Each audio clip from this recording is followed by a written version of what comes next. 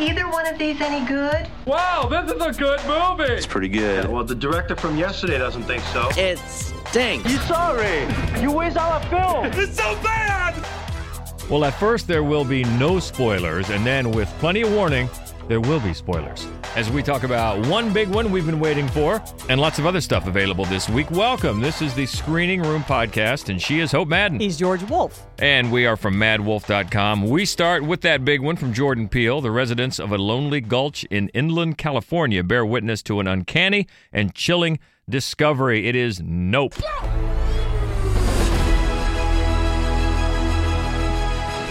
I need y'all to tell me, what did you see in that cloud?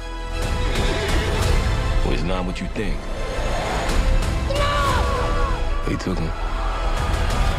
They took him all. I gotta get out this house. I'm trying to save you. My brother is out there. I don't think they take you. If you don't look at it. Look, don't look, don't look. This dream you're chasing, where you end up at the top of the mountain. It's the one you never wake up from.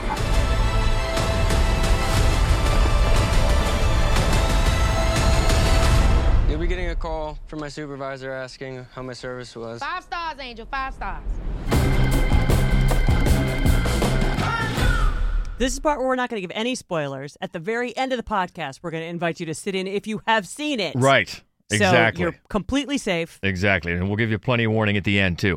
But for the first part here, we're not going to spoil anything. It has been fun after we saw it to go back in as I was looking for some images to use online and things. I just stumbled into some fan theories, from the trailer, and I just kind of chuckled because, as I suspected, what they gave you in the trailer doesn't spoil everything at all. I mean, it makes you think things that maybe in the ballpark, but there's a lot more. There's a lot more to unpack in this, and of course, we, like so many other people, were really looking forward to this because we loved Us and we loved Get Out. Yeah. But this one, boy, I really think he's stretching, especially as a director, in the way that it looks and the way it's plotted. It's a different type of storytelling. But what we can say about the plot is it's centered around a brother and sister played by Daniel Kaluuya and Keke Palmer, and they run Haywood's Hollywood Horses out in this gulch, as the synopsis says, in California, and they supply horses to productions, TVs, commercials, movies, things like that. And they've been doing that for a while. It's, in fact, and as you might have seen in the trailer, Keke Palmer's character Emerald says how their family goes back to those very first images of a moving picture of the black man on a horse. And lately, their business, the only black-owned horse training business in Hollywood, has been supplying horses to this family theme park down the road run by Stephen Yeun's character. And they need more and more horses lately to keep these amazing things happening at the theme park. And that's all we'll say about that. And that's where it starts. That's where it's set. Yes. And as you have pointed out, there's a Bible verse that starts the film, and it really has a lot of times I think those are throwaways, how people start their movie. I don't think that but in this case, I think it's just brilliant, of course, because Jordan Peele made it. But, and I know I sound like a fan, but I am a fan. Yeah. And one of the things that I loved about this movie, I love Daniel Kaluuya. I love him in anything. I think he's one of the very most talented actors working right now. He's great. I loved his rapport, his characters with his sister, Keke Palmer, who's also great. Because they're polar opposites. Couldn't be more opposite. And their energy is completely opposite. And they have such a lived-in, annoyed with each other, but bonded forever kind of a vibe. Yes.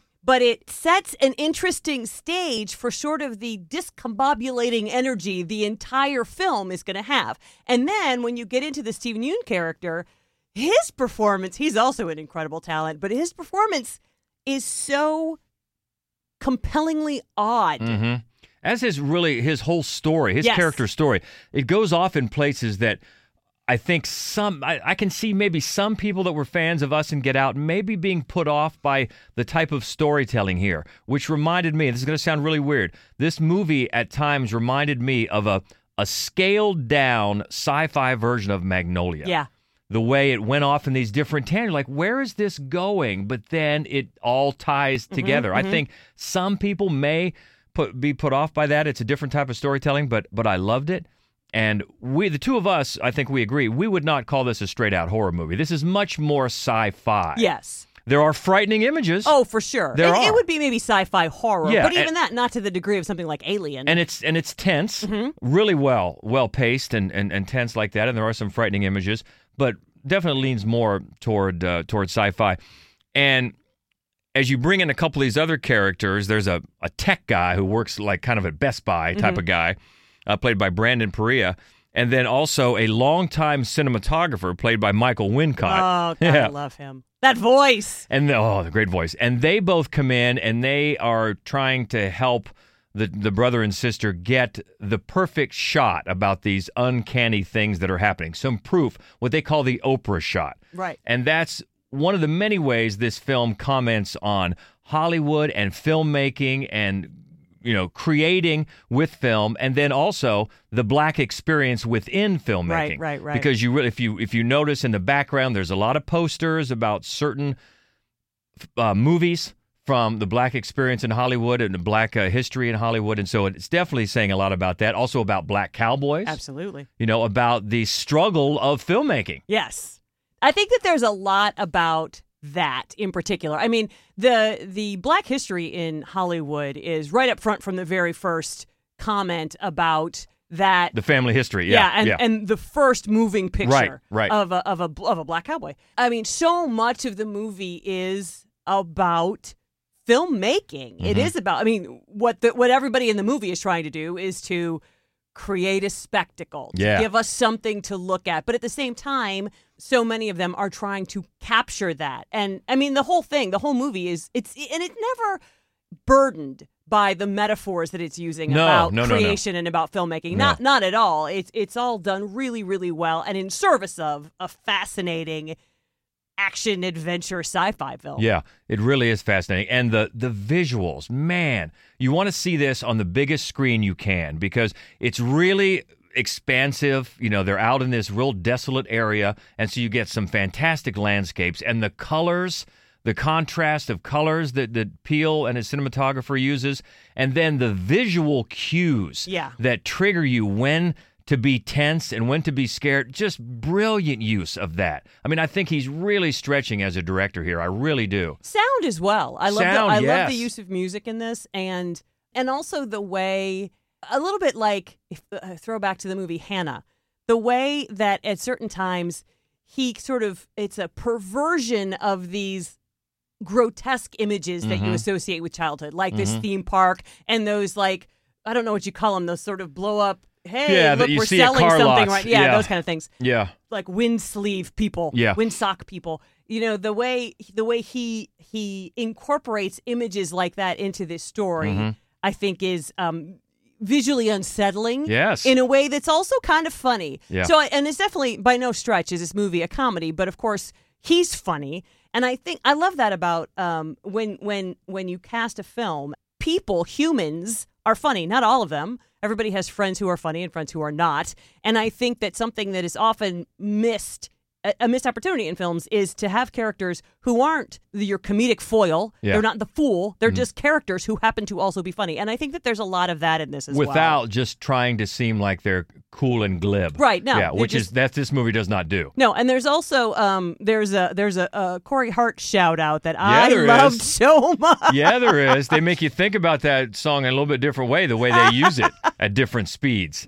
But let's go back without spoiling anything yet. Let's go back to that Bible verse at the beginning. It talks about spectacle, and the word spectacle is used a few times throughout this movie, and that can't be any mistake either. And trying to tame things that are untamable. Mm-hmm. I think that's a real theme that runs through this that we'll talk about more later. But again, it doesn't. You're right. It doesn't beat anything over your head. So much so that he's one of those filmmakers that very, I think, intentionally leaves things up to your own interpretation, and that's good. Definitely. I mean, that's really good. And this one certainly does. I've already seen some theories out there that looking at it in ways that I really maybe didn't think of. And strangely enough, I read one this morning that didn't mention the Bible verse at all. Yeah. And boy, when somebody like Jordan Peele puts that up front, there's a reason for that, and we'll get into that more. But I think it's 3 for 3 for him. Oh, for sure. And really, I think stretching. I've used that word a few times. It's ambitious. It really seems ambitious. Like it's much more, as you said in the written review, expansive. It is. I mean, it's so much of it is outdoor. So much of it is these big sweeping action movie style set pieces that we haven't seen before, as other two films are a little bit in Us, a little bit we did. There's the big outdoor explosion, but both of the previous films are mainly interiors. They're mainly inside a single home. Yeah. So to have one that's so exterior, with horses and I mean everything that's going on the ground and in the sky, that's a big difference from his previous films, and man, did he nail it. Really nailed it. And you'll also see in the cast of Donna Mills. Knots Landing Donna Mills pops up. Also, Osgood Perkins, who's normally a director. Filmmaker. Anthony Perkins' son. He's in there. And of course, the great Keith David. Oh, Keith David, as their father, the patriarch of the business. But it's really good, and it's just another example of what a great filmmaker Jordan Peele is. And boy, looking forward to. I know this movie just came out. We're already looking forward to the next one. But when someone is this good, I know you're like, hurry up, come on. Yeah, exactly. What's he gonna try for next? And even though this is not a straight up horror, more sci-fi, it's still very genre loving. I mean, it's a genre. It's going to remind you of different genre films for sure. And I think that's by design as well, because he's made no mistake of the fact that he's a fan of a lot of these genre films. I mean, his first two films were just rampant with nods to other genre films. Yeah, which is great. Yeah. So again, we'll talk a little bit more about this in depth with spoilers a little bit later on toward the end of the podcast, but I don't want to spoil anything for anybody. If you haven't seen it, see it, and see it on a big screen. And it is the latest from Jordan Peele, Nope. Let's go to Netflix next, when the CIA's most skilled operative, whose true identity is known to none, accidentally uncovers dark agency secrets. A psychopathic former colleague puts a bounty on his head, setting off a global manhunt by international assassins. It's the Gray Man. You must be Lloyd. What gave it away? The trash stash. It leans Lloyd. Easy.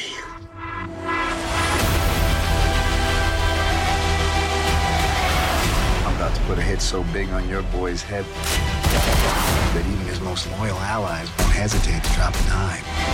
Every grade A wet team from here to Reykjavik will be vying for the prestige of killing the infamous Sierra Six. I can kill anybody. Maybe not anybody.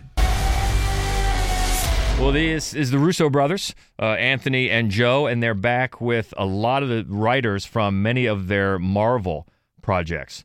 And you've got, so there's talent, there's star talent right there, A-listers right there, and then you look at the cast, and you've got Ryan Gosling, and you've got Chris Evans, Ana de Armas, the guy from Bridgerton, who's hot now, Alfre Woodard, Billy Bob Thornton. There's a lot there. What's the name of the guy from Bridgerton? What's that actor's name? Rene Jean Page. Yeah, he shouldn't just be the guy from Bridgerton. No. Give him a name just because we don't watch Bridgerton. Anyway, a lot of star power here, both in front of the camera, behind it.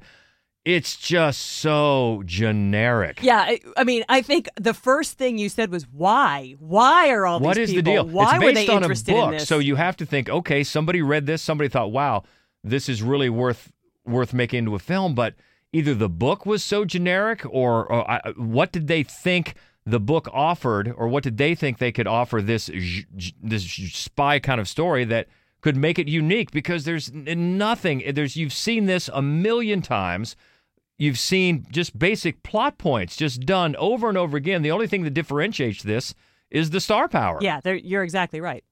You know, you've got a black ops, a Jason Bourne, somebody who was picked out of obscurity because of his skills. He's got no background. He's got no real name, and somebody wants to shut down that program, but those people can't really be trusted either, so they bring in somebody else, but nobody can really kill this guy. Yeah. You'd be amazed at what he can survive, blah, blah, and blah. Then he gets, there's a child in danger. Right. Oh, he gets on the wrong side of his own people because he won't do a job because a kid's in the way. We've seen that a million Yeah, times. Jessica Chastain in hers. Liam Neeson just did that and one. then he's I mean, on the run. There's not a single thing. There's not a single thing about the story or the execution No. that is in any way new. And fresh. There are a couple good fight scenes and visuals. Yeah, I thought so. Okay, that's impressive, but not enough to really warrant this. I was just really curious about, why they thought they could attack this and bring something really, really new to it. And as it went along, it was so cliched. At times, I thought, well, this could be a parody. Right. It really could. And then you've got Chris Evans, who comes on and playing this bad guy with this this mustache is just classic for the kind of performance that he gives, because he's just hamming it up all over the place. He's having a very good time. And Ryan Gosling's character is much more dialed back, but funny. And Ryan Gosling is funny. He is funny, but this, sort of like what we were talking about a few minutes ago, this is too glib. This is glib to feel hip and cool, and it's just like you're trying too hard. Yeah. I mean, I admit, I give you, Ryan Gosling is funny. He's very funny. But this just, to me, all the attempts at humor just sounded so, we're just so cool, we're glib. And I don't know. I mean, he's very good. He's good in this. He is. Chris Evans is good in this. Ana de Armas gets a chance to actually act, which is to say that she's not. You'd think to yourself, and she's the hot girl but you know what? Even in the sort of she's undercover, don't look at her, bunch of spy, she's wearing this hideous suit. And I just thought, well, good for you for casting her to act. That's a nice change of pace. It's also nice to see Ana de Armas and Ryan Gosling in a movie again together. That's always nice. I mean, the cast, like you said, I mean, the cast elevates the material, which I think just goes to show you how bad the material is, because still you're like, is this movie still on? Exactly. And that's a case where even if you have Netflix already and think, okay, well, it's on, boy, it just drags. It just drags. I could see people just getting, bored with it after a while, because it's a little over 2 hours. There's nothing there to really make you engaged in it and compel you to keep watching. I mean, unless you've never seen a movie before. I guess. And then at the very end, it seems like they have an eye toward a franchise with this, at least with a certain character. And I'm like, wow, it's just not here. It's just a real curious bit of star power coming to a story that doesn't really warrant it, right, and elevates it, but still can't elevate it very far because it's just so dull. Yeah. And it's one of those movies, it was like a $200 million movie to make. Yeah. It's not going to get a theatrical release at all. It's straight to Netflix. And it's a curious choice, because it's not one of those films where if you don't have Netflix already, you should get it for this. Right. Not at all. Yeah. If you already have Netflix, sure. But like you said, I don't know that you'll fit it's all boring. the way through it. Exactly. And that is The Gray Man on Netflix. Let's go back to theaters for a charming film, the feature adaptation of the animated shorts interviewing a mollusk named Marcel. Marcel the shell with shoes on. Marcel, how long has it been since you've seen your family? I couldn't tell you, but the space in my heart gets bigger and louder every day.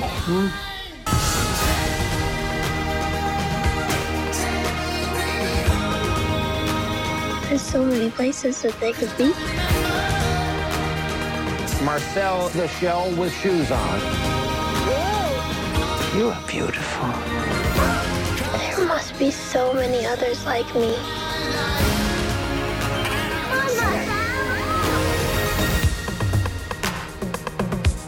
Never has there been such a charming little movie. The little shell. Oh, my God, I Yes, loved this it. came out of, we missed these viral videos We that did. Jenny Slate did with her ex-husband, as she does here with the film, about Marcel the shell with shoes on. And we've said before many times, in both supporting roles and lead roles, she's great. She's really good. She's, we are tougher on voice talent than a lot of people are, and she's ideal for voice talent. Because first of all, she has such a unique voice, and second of all, she knows how to use it appropriately when that's all she has to use. Exactly right. And this is she stars as the voice of Marcel, and she gets a writing credit, as does her ex-husband, Dean Fleischer Camp, who also co-stars. Yes, and he is the director. Mm-hmm. And it's just so charming and heartwarming. It really seems like something that probably could have, or should have, but very easily could have started as a children's book. Yeah, absolutely. Make a shell, give it shoes, and it's alive, and it has eyeball, a family. A little googly eye. But it didn't, but that's fine. I mean, it's so charming and touching as Marcel loses his family, except for Grandma, voiced by Isabella Rossellini. So great. Perfect. Oh, she's perfect. And they both love 60 Minutes, and they both love Leslie Stahl. And why not? And they get the help of 60 Minutes and Leslie Stahl and the internet in trying to find Marcel's family. Yeah, the up-and-coming, budding documentarian has moved into this Airbnb because of a recent split. And what he learns when he meets Marcel and his grandma is that there used to be a whole bunch more shells before the couple who owned the house moved away. Yeah. And now they don't have any idea how to find them. Yeah, and it comments on community and togetherness and family and the internet and both the good and bad sides of it. And internet fame, and it's just so charming. I'd be hard-pressed to find someone that this movie wouldn't just charm the socks off you. Right. It really is. And it's great that it's getting a wide release, because I thought here in town, it might just hit some of the art houses. But you said it's getting this wide release, which is fantastic, because this is one, we've mentioned before that there's a real influx right now of feel-good movies, and I totally get it, we have lived through the last few years and are living through now. You want to feel good. This movie will make you feel good. Yes, it will. It's just a total charmer, and more evidence of the real talent of Jenny Slate. Yeah, and it's a good one for your family. You can take your kids, you can take your parents, you can take your grandparents, or you can just go by yourself as an adult. Yep, exactly right. So touching, and it is called Marcel the Shell with Shoes On, and it's in theaters now. Next is the directorial debut for Billy Porter. It's a delightfully modern Gen Z coming-of-age story that follows Kelsa, a confident high school girl who is trans, as she navigates through senior year. It's called Anything's Possible. So, you've officially set the school on fire. Maybe we should go on a date.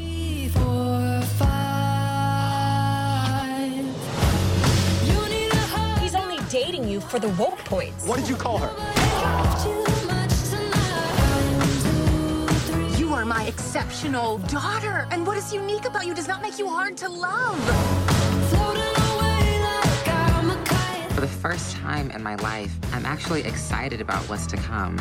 I truly feel anything's possible. Oh my God! No, wait! That is so awkward.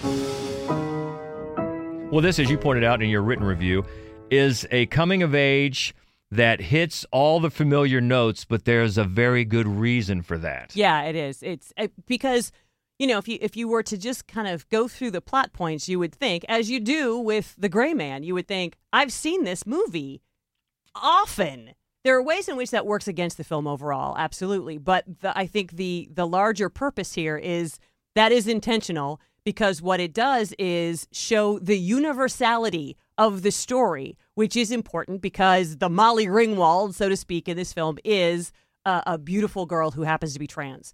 And I do think that it earns a lot of points in doing that, and just showing how typical the high school experience is for everything. Mm-hmm. Everybody goes through the same thing. And what's interesting about Kelsa, who is played by Eva Rain, is that she wants to believe that everything is just perfectly normal. And the movie is sly enough into presenting the world as being relatively normal, that her angst and her drama is the same drama that every other teenage girl goes through. And little by little, it becomes something that isn't, because the truth is it's not entirely the same. Mm-hmm. But it's the same enough that you can see this is not a completely unique lifestyle. But one of the things that I think is interesting about the movie is that one of the things I liked about the movie is that it doesn't wallow in the trauma and the danger and the outsiderness that undoubtedly this character would face. Mm-hmm. But that's not the only thing this character faces. And so this movie doesn't sort of wallow in that.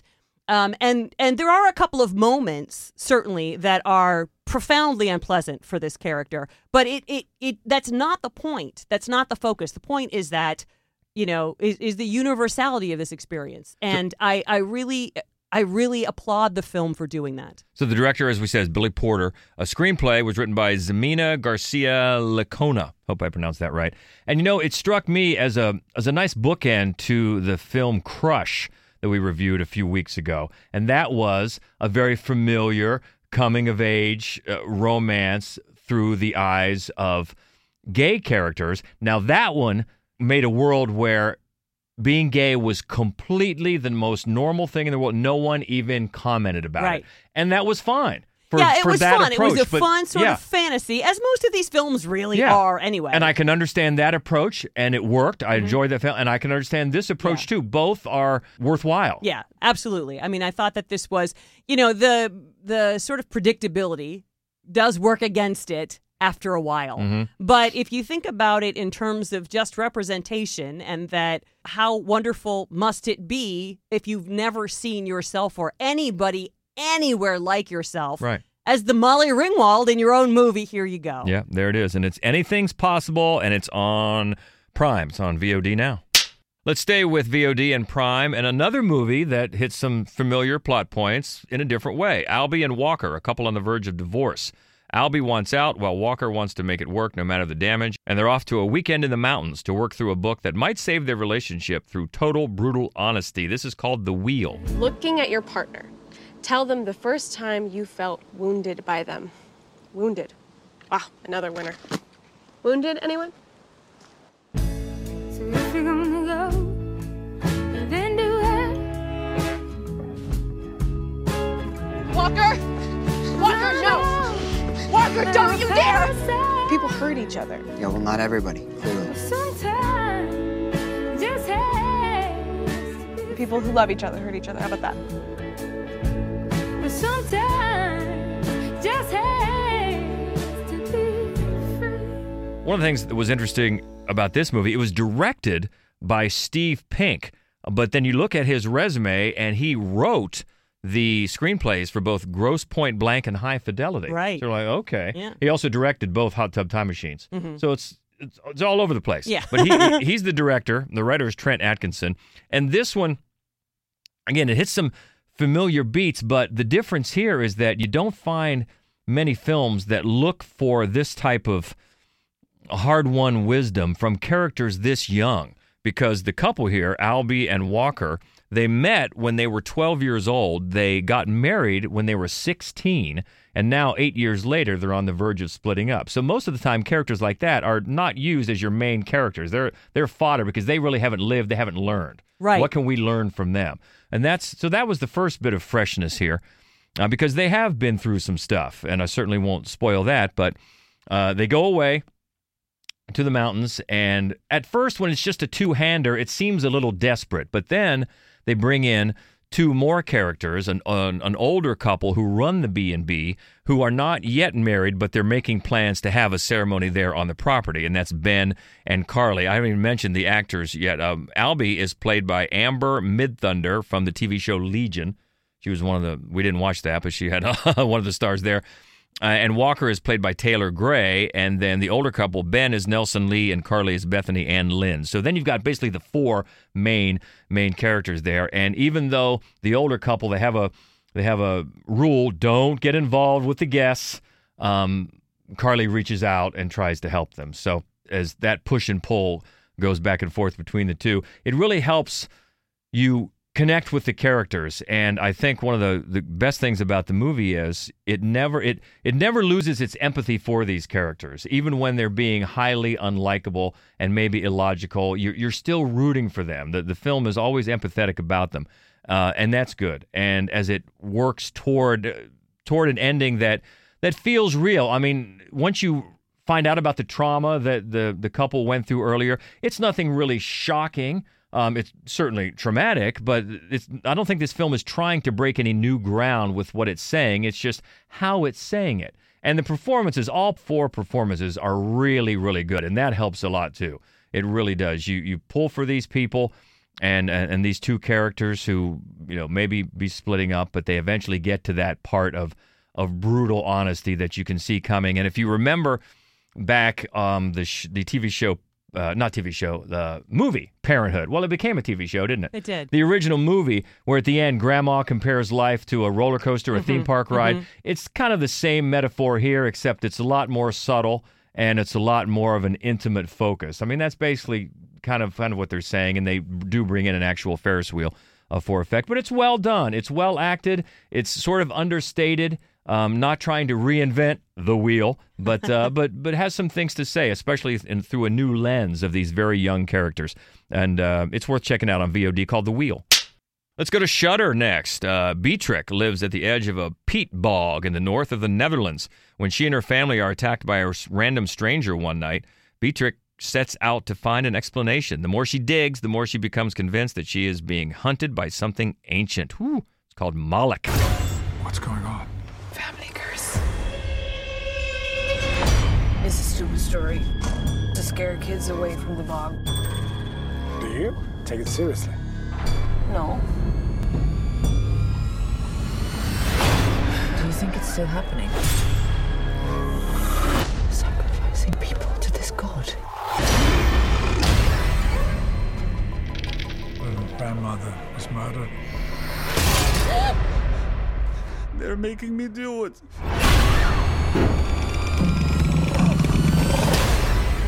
With these things,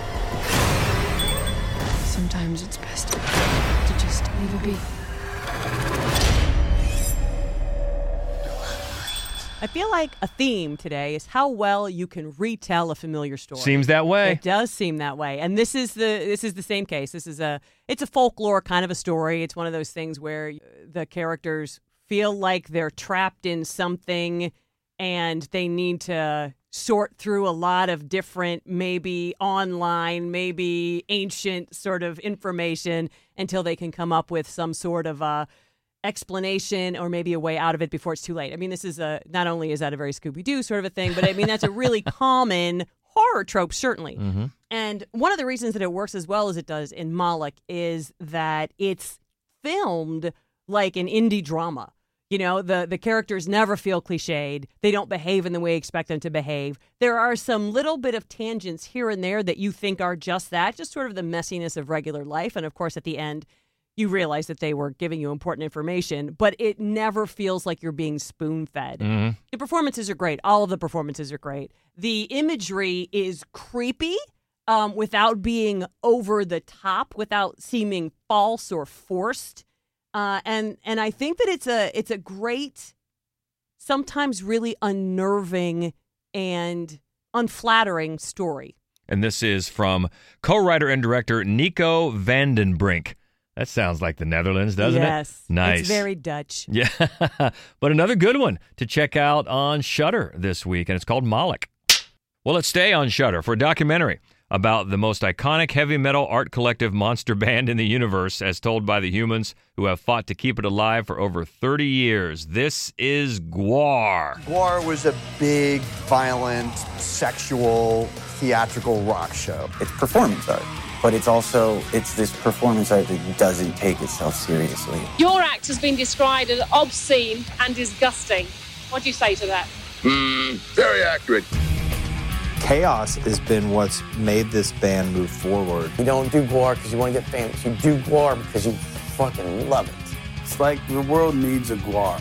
It was a joke, and we just kept going with it. It's like jokes on everyone else now, 30 years later, you know? It's a joke with no punchline.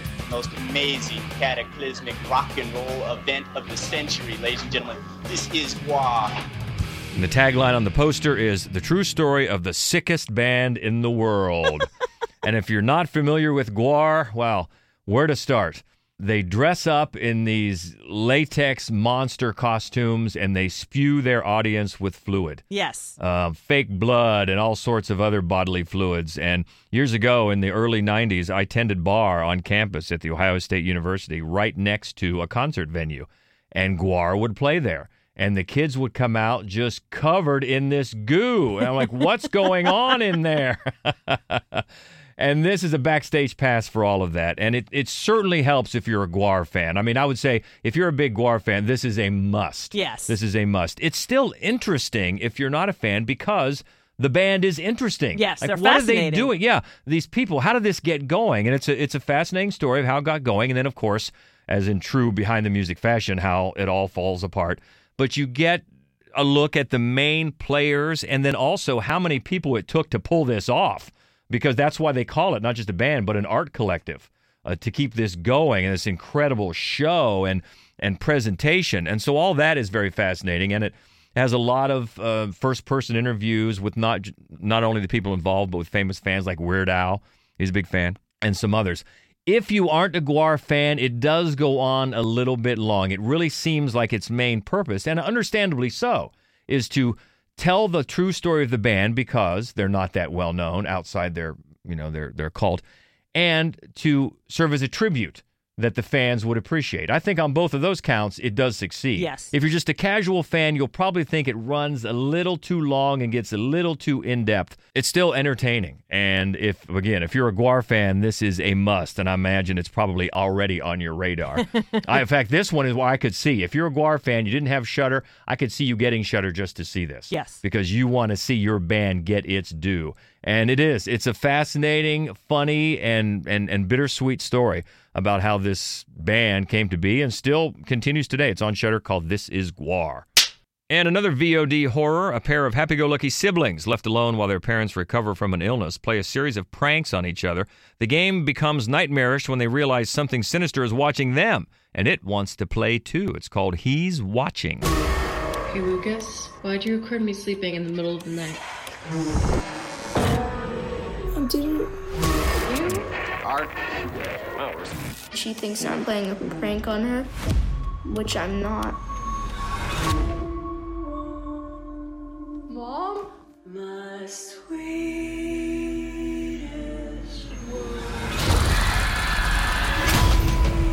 Dad, what the hell is the closet creeper? It's scary when it's dark. Iris, it's not funny. I think we have to leave the house. Oh my god.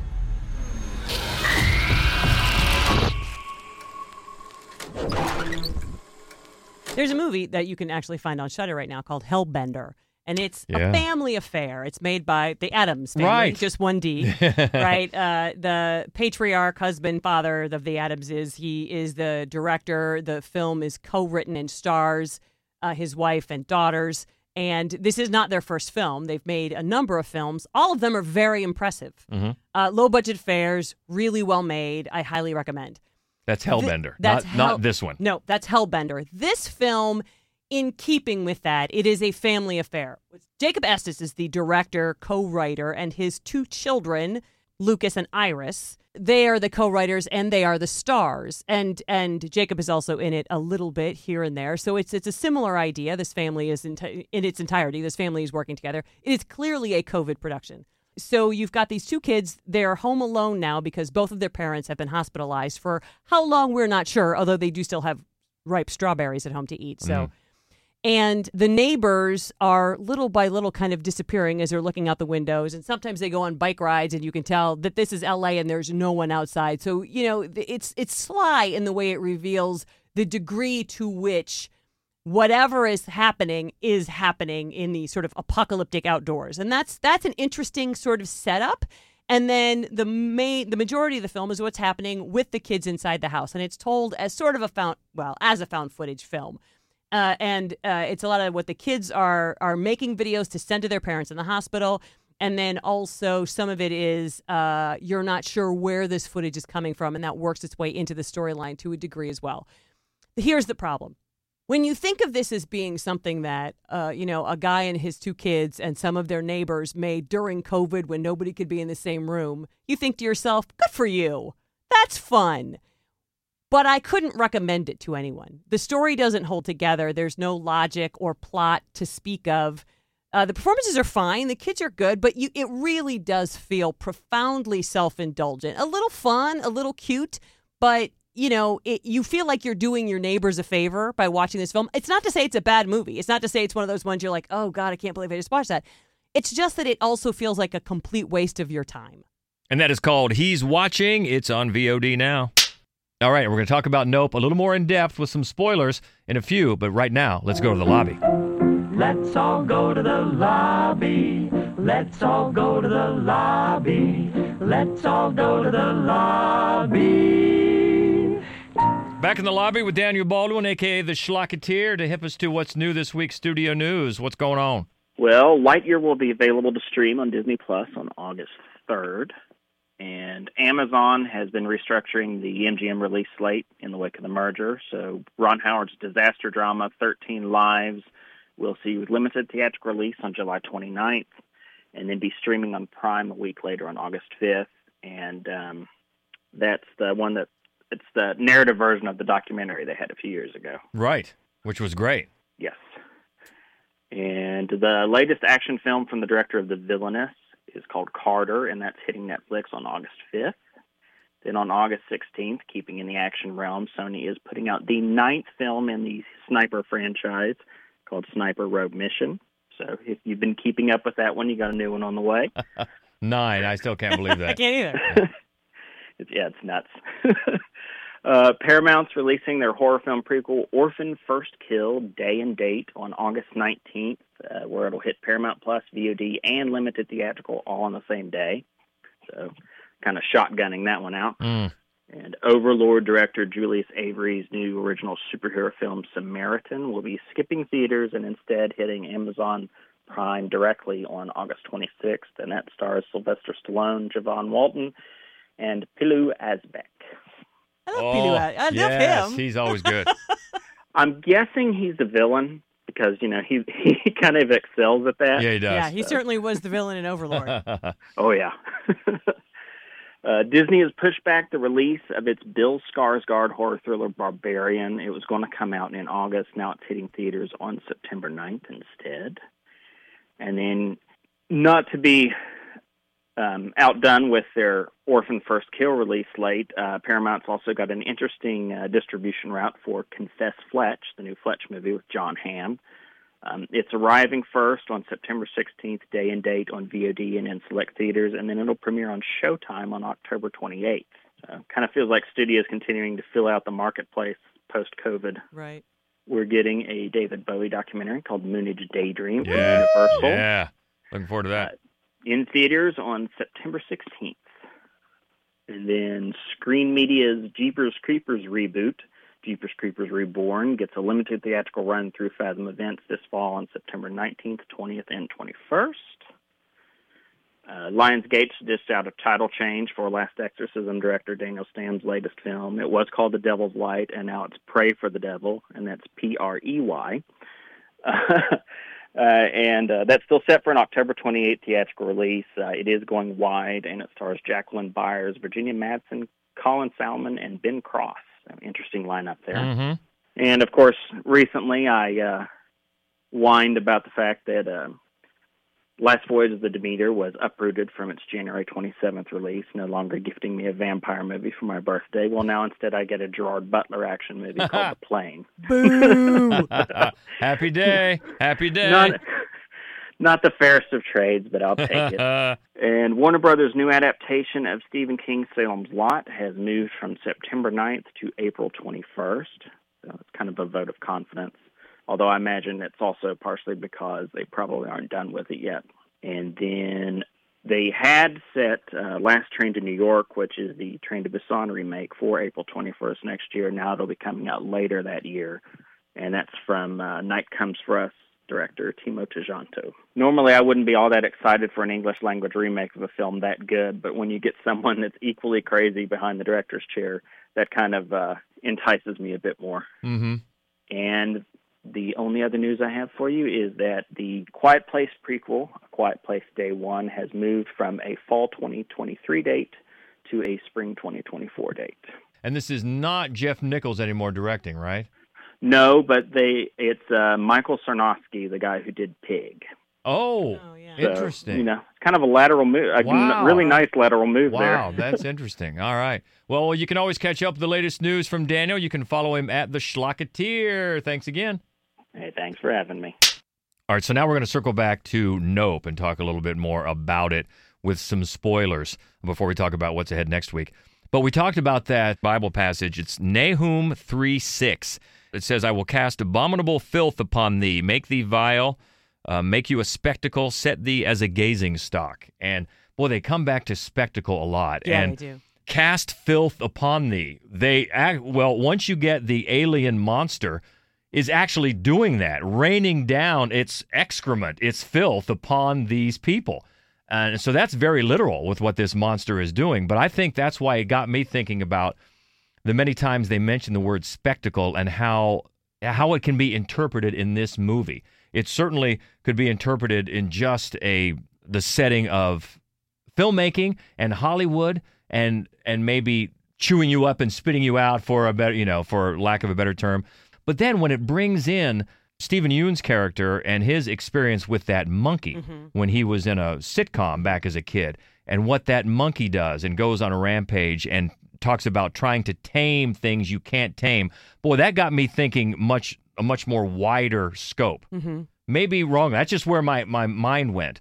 And again, I think it's a film that you can interpret in different ways. Yeah. Not necessarily wrong, how it hits you. But it really got me thinking about that spectacle and how people in general can be so arrogant to think they're in charge of their surroundings, in charge of their environment, and be careful because it can come back and bite you.